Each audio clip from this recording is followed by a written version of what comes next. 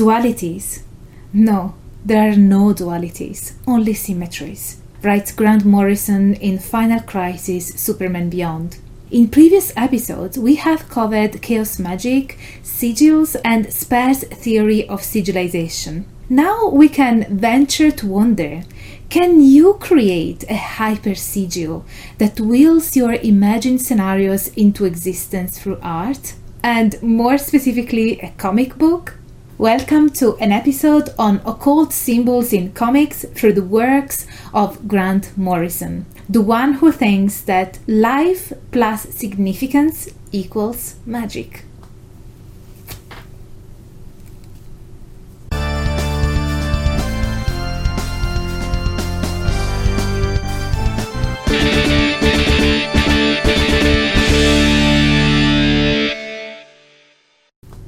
Hello everyone, I'm Dr. Angela Puca and welcome to my symposium. I'm a PhD and a university lecturer, and this is your online resource for the academic study of magic, paganism, esotericism, shamanism, and all things occult.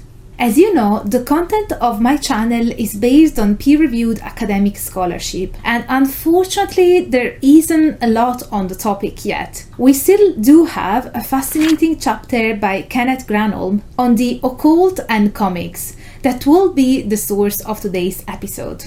As Granholm explains, magic has always played a role in comic books. Even before the advent of superheroes, you have characters like Mandrake in full stage magician attire, or Captain Marvel, a young boy who can transform into a Superman-like being by shouting the word Shazam for the wisdom of Solomon, the strength of Hercules, the stamina of Atlas, the power of Zeus, the courage of Achilles, and the speed of Mercury. Even for Superman, magic played a role, as it was one of the few things, apart from kryptonite, that he was vulnerable to. We then have characters like Doctor Strange and Zatanna, who are primarily magicians.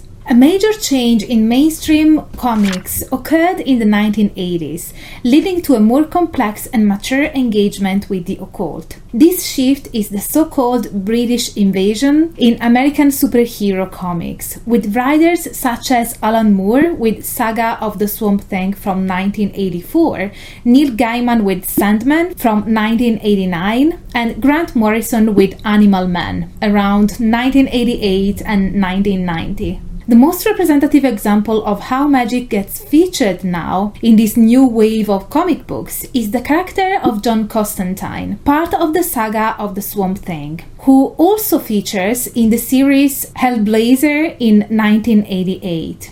Interestingly, this is not a superhuman being wielding vast superhuman powers in a fight against supervillains. Constantine possesses vast knowledge of the occult arts and engages with non-human realms and beings by ritual magic or other occult means. Ceremonial magic also plays a role in Gaiman's Sandman series, which starts in the second decade of the 20th century with a group of magicians summoning by the use of the Magdalene Grimoire, trapping the personification of dream, Sandman. Now, if you want dedicated episodes on Moore and Gaiman's works, leave me a comment so that I can gauge how much interest there is on your part. Let's focus on one artist more specifically now, Grant Morrison.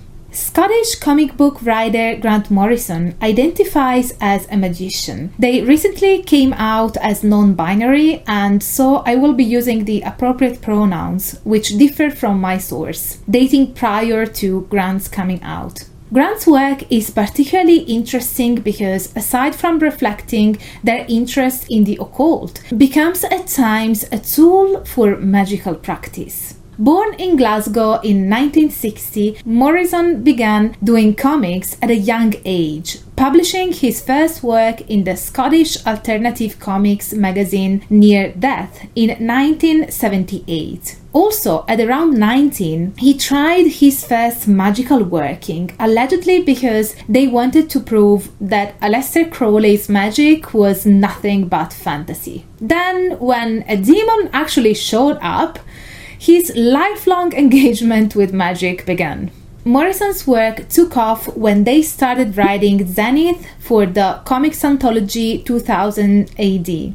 The success of Zenith got the attention of DC Comics, and they were commissioned to reimagine the company's B-list character Animal Man. After that, Morrison was given increasingly prestigious comic book work, eventually even writing flagship titles such as New X-Men for Marvel and Batman for DC. In 1992, Morrison started experimenting with drugs in magical workings, and in 1994 in Kathmandu, Nepal, they claimed they were taken out of the 4D reality, shown the entire universe as a single object, shown the world as it is from the outside. An experience that had a substantial impact on them and their comic book work. Morrison has also written on their experience of magic that they call pop magic, a system that shows a significant influence from chaos magic.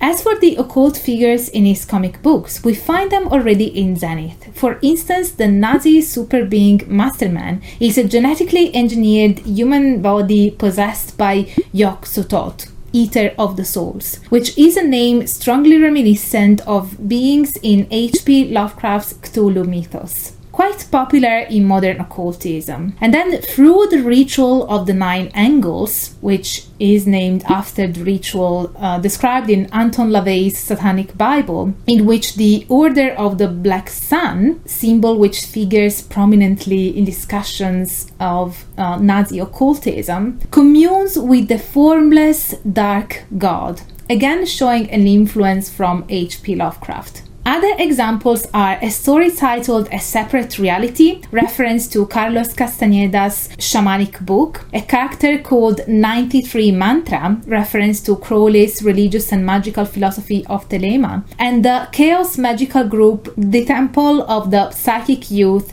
mentioned in passing. Kid Eternity as even stronger occult symbolism and more elaborated occult themes, and also demonstrates some of Morrison's chaos magical inclinations, like the concept of the mind creating its reality. We see this represented in hell adapting to the mindsets of individual souls trapped there. Duality ultimately being an illusion, popular culture icons representing archetypal occult forces, and the inclusion of a chaosphere engine devised to speed up human evolution. Occult themes are explored more clearly and deeply in Morrison's The Invisibles, a series directly influenced by their experiences in Kathmandu. The series portrays a terrorist cell of chaos magicians fighting a conspiracy of the political and economic establishment governed by outer dimensional beings seeking to control and manipulate humanity.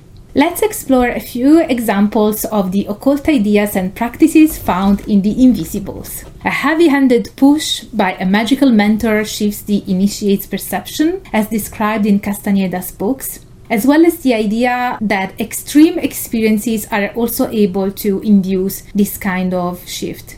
The idea of sigil magic being used in mainstream corporate culture, for example, the McDonald's Golden Ark described as the sigil of the Dark Emperor Mammon, the alphabet described as the name of a demon, a spell word, and abracadabra implanted in the brain of every English-speaking child as the root mantra of restriction, and also popular cultural icons such as John Lennon being invoked as archetypal occult forces. Morrison has described the Invisibles as a hyper-sigil, namely, in their words, a sigil extended through the fourth dimension, an immensely powerful and sometimes dangerous method for actually altering reality in accordance with the intent.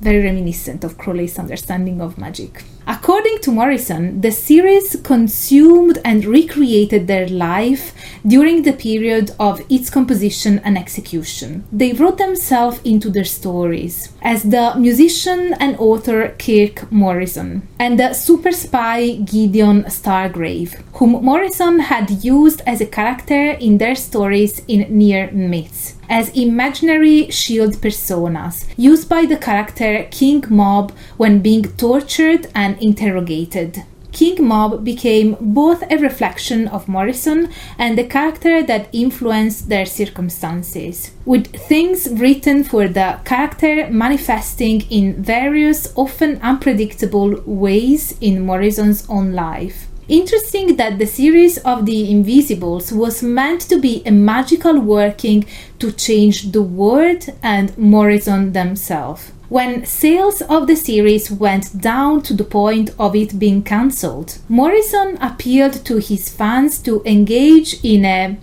wonkathon, or a magically charged global masturbation session to increase the sales of the Invisibles. I mean, they could have simply asked fans and their friends to buy more copies, right? Too basic for a magician, I guess. Well, apparently it worked, so, you know, if this channel will ever be under threat of closing down, options. This is it for today's video. I hope you liked it, and do let me know in the comment section what was the best part of this video and what you'd like to see next. And also if you want to see specific episodes on Moore and Gaiman. If you like my content and want me to keep the academic fun going, please consider supporting my work with a one-off PayPal donation by joining memberships or my inner symposium on Patreon, where you will get access to our Discord server, monthly lectures, a book club, and lots of other perks depending on your chosen tier. And if you did like this video, don't forget to smash the like button, subscribe to the channel, activate the notification bell so that you will never miss a new upload from me, and as always, stay tuned for all the academic fun.